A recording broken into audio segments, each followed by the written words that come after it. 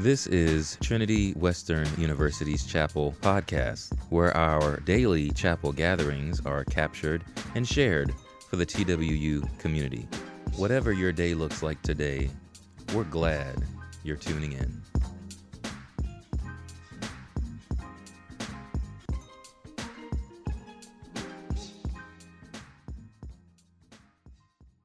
It's good to be here with you this morning. I'm going to talk a little bit about my husband, Jim. I introduced you to him a bit yesterday. I've been married to him for 4.5 years, and I've discovered something about his passions. One of his passions is wood. His occupation involves working with wood because he builds decks and fences for a living. He built our house literally from the ground up. We have baseboards and kitchen cupboards and door frames that are works of art that are ridiculously beautiful. They just catch the eye in wonderful ways. This summer, he and I built a barnwood wall in our summer place, and I think it turned out pretty good. When we go to craft shows, he stalls out at the booths that have woodwork. He just loves, and he touches it all and feels it and loves the grain and talks to the craftsmen. In last fall, I mentioned to him that I love those little mobile libraries like that where you can take a book, leave a book at the end of the sidewalk, and I got one for Christmas because he just sort of whipped one up. He just loves all things wood. And his other passion is people. He loves hanging out and enjoying people, and he has great friends. Husband, Jim goes to breakfast with the guys every Friday morning. Half a dozen guys from our church, they have a weekly breakfast. Whoever isn't on a business trip or vacation shows up for eggs and toast at Smitty's at 7 a.m. Now, it's rare that all 6 of them make it for on a Friday, but some of them are always there. They've been doing this for over 15 years. A couple of weekends ago, these two passions, wood and friends, collided in the best of ways for Jim. One of the men from his Friday breakfast invited them all for a 2-day cottage build in the bush. This was Jim's chance to put up walls and roof trusses with some of his favorite people, like it just doesn't get better than this, right? And Kent was gathering people like an old-fashioned barn raising, and it was going to be fabulous. In addition to a bunch of the Friday breakfast guys, Kent also invited a guy that he had met from his work. Kent's a director at an inner city community organization. And there was a guy that recently got out of prison, and it was probably best for him not to hang out with the guys that he usually hangs out with, or else he'd end back in there. So he was trying to learn carpentry as a way of staying out of jail, and he was looking to make new friendships, so Kent invited him along. Kent introduced Jim and the other guys by name to this new guy, and then he said this to the new fellow: "These guys will be the pallbearers at my funeral someday." It's kind of an odd way to introduce somebody, isn't it?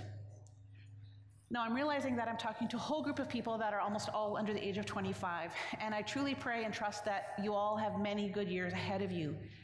But I am going to ask you to remember and contemplate from time to time one line that I say today. I'm going to ask you to think about it today, these years at Trinity, and then for decades after Trinity. And the line is this: are you developing the people in your life that will be pallbearers at your funeral? And I want you to know that when you finally get there, when you're in the box, I don't actually think you will care who's carrying it once it gets to that point. You will be having much other fun, more glorious stuff to be doing at that point in heaven several days after your death. But I think this question is a good one to mull over because, like Kent, it is less who will actually carry him in death. It's really about who now carries him in life. In a world where we have dozens of people on our phone's contact list, hundreds of Facebook friends, and thousands of Instagram followers, we only need about 6 to carry our coffin.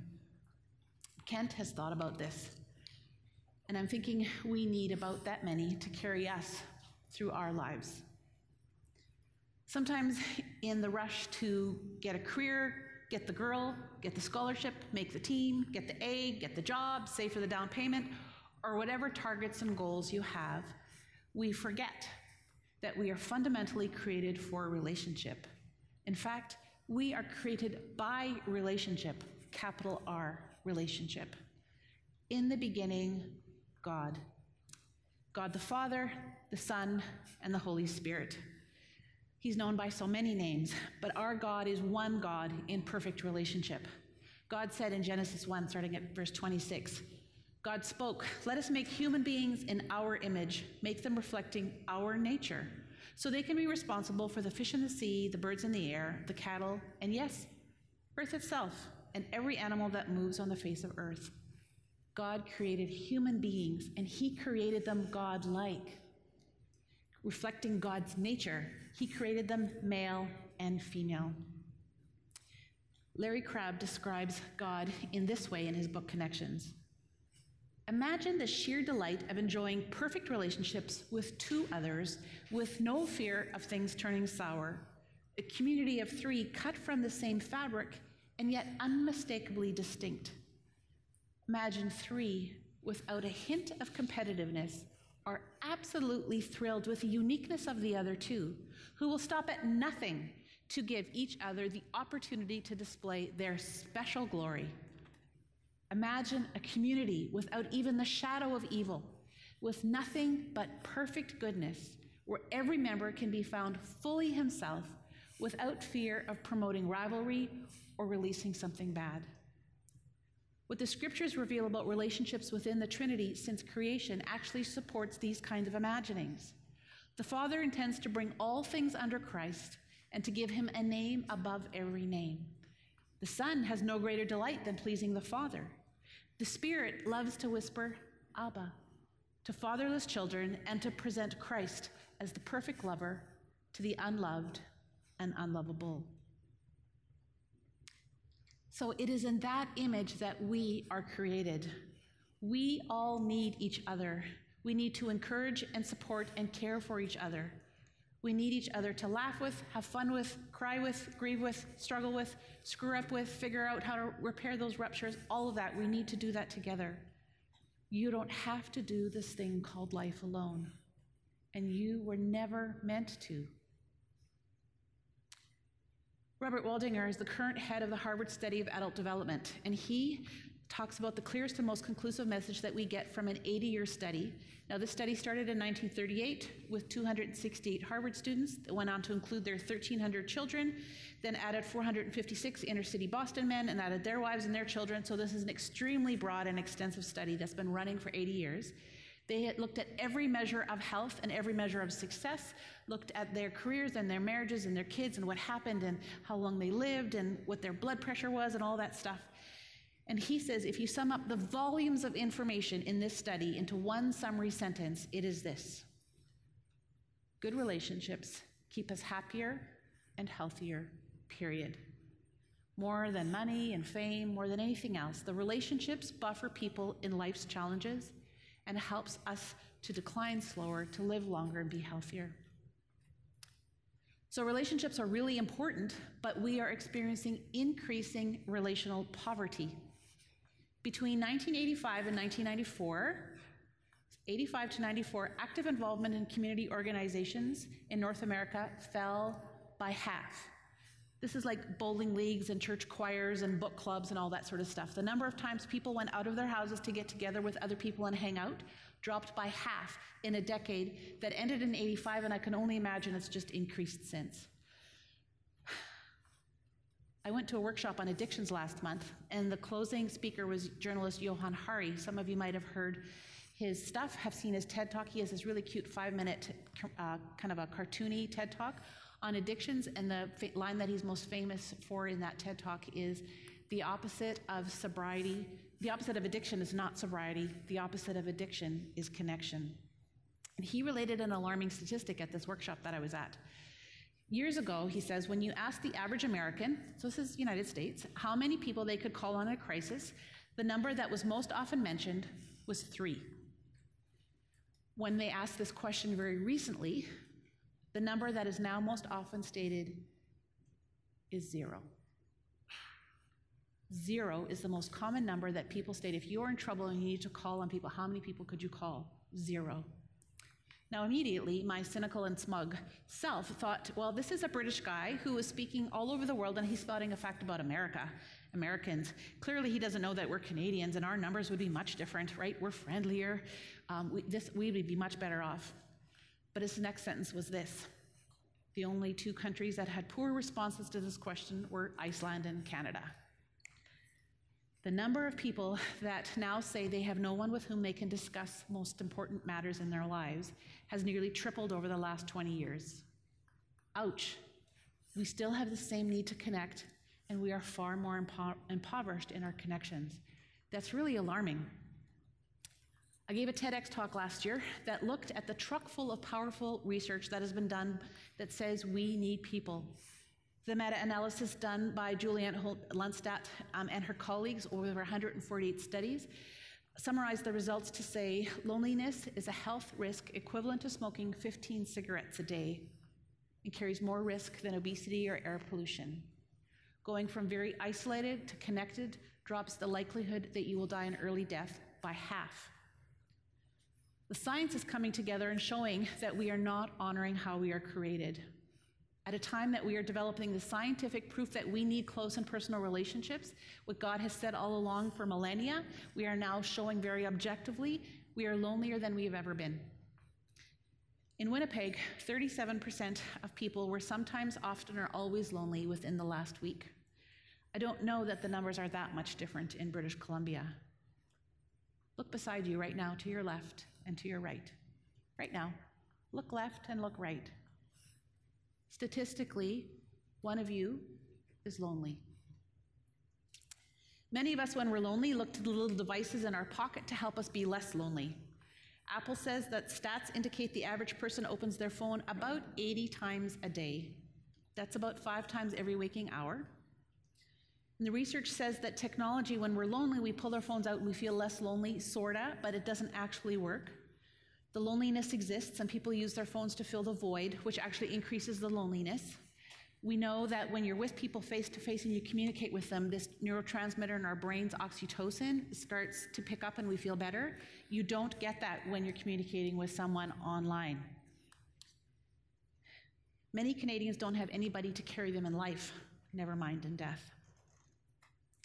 So the guys that Jim meets for Friday breakfast, they are old growth friends. They've been a part of his life for over 15 years. They have weaved their roots in and amongst the roots amongst each other.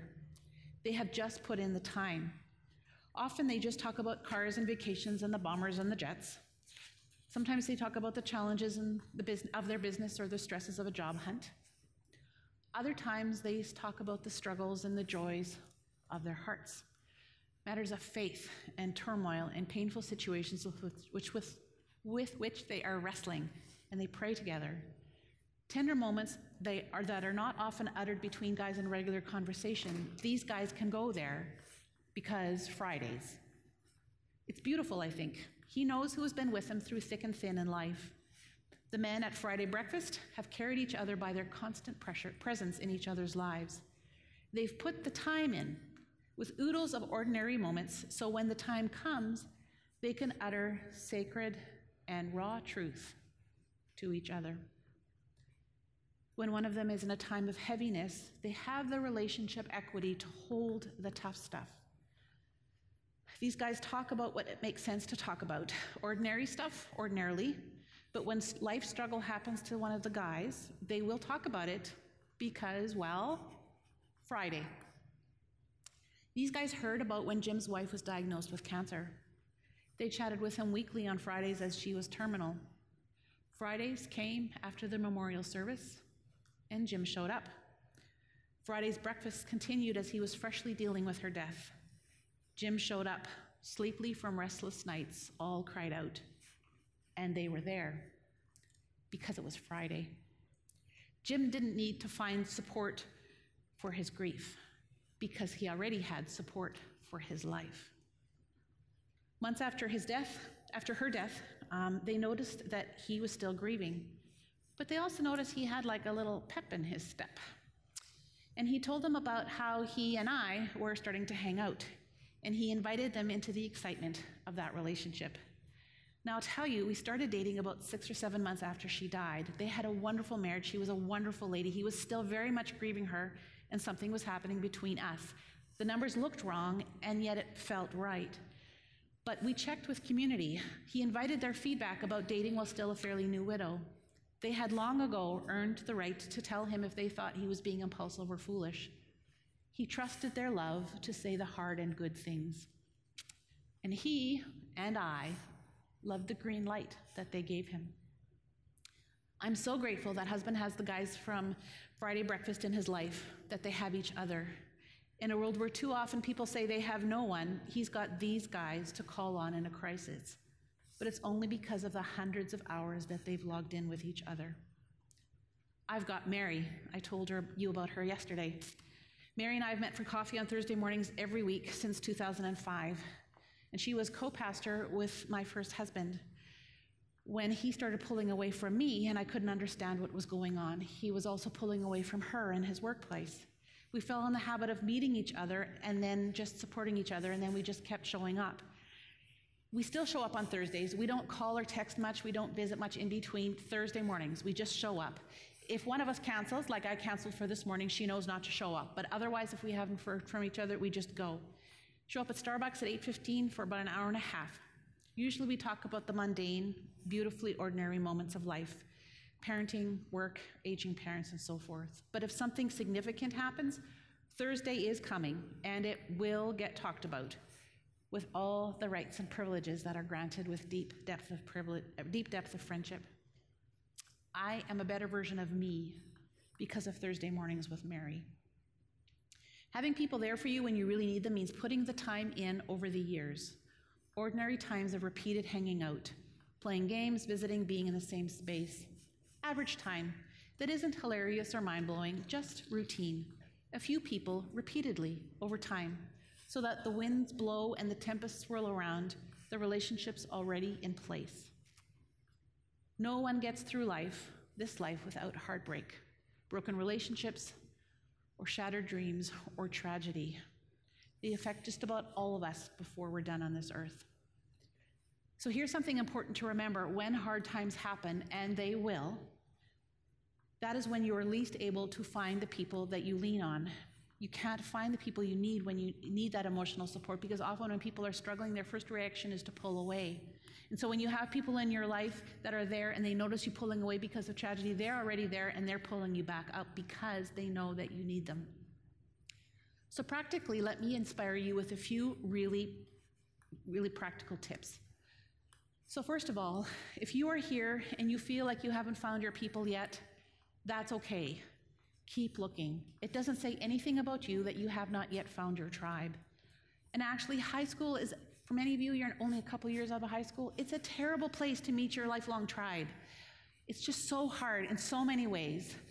Give yourself some time, give yourself some years to kind of keep looking, keep being intentional about developing relationships that will be long-term good relationships for you.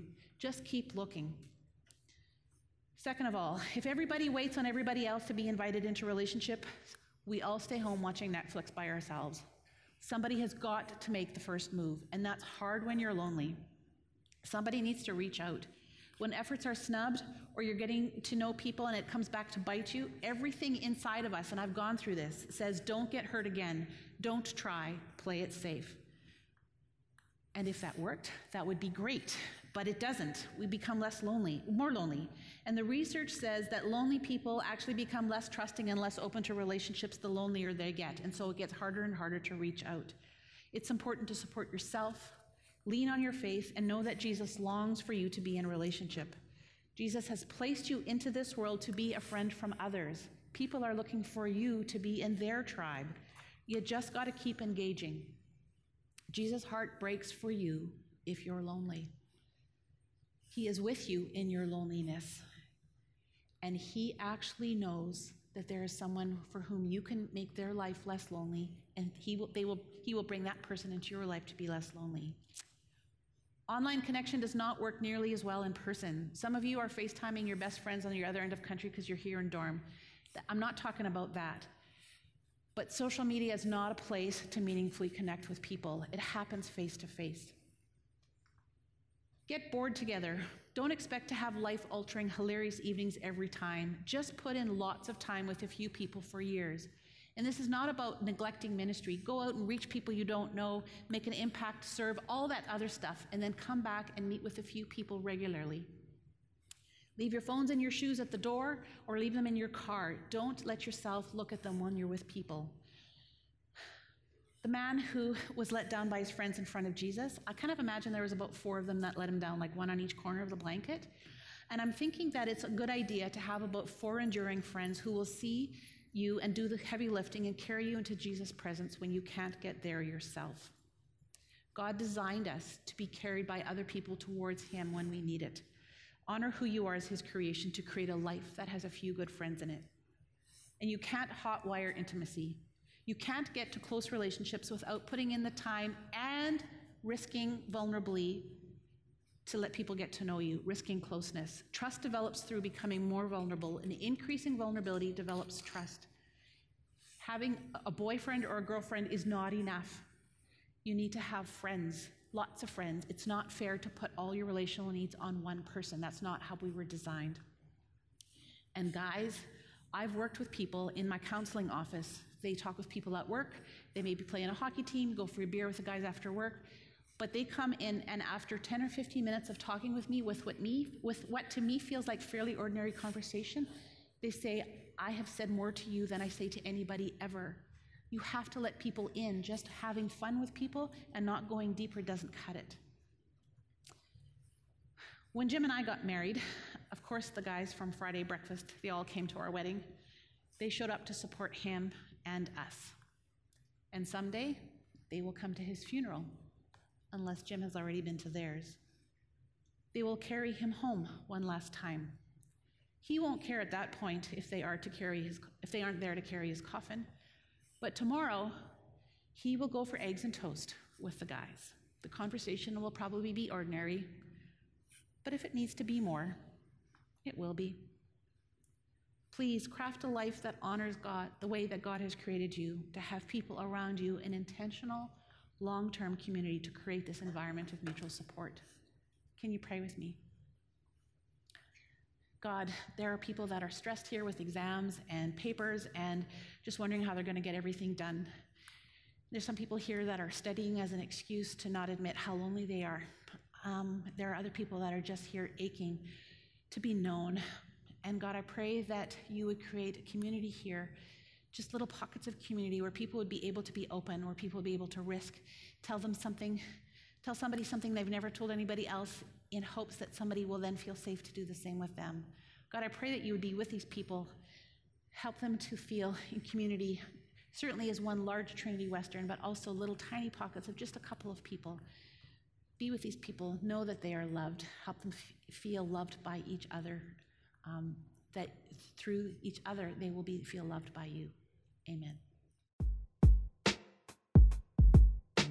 Thanks for joining us today. We hope that this message has challenged, encouraged, and inspired you as we continue learning and growing together in discipleship to Jesus. Every week, you'll find new chapel messages on our channel from local and international speakers, ranging in diverse and engaging topics. So go ahead and subscribe for the latest of what's going on in chapel. Much love and happy listening.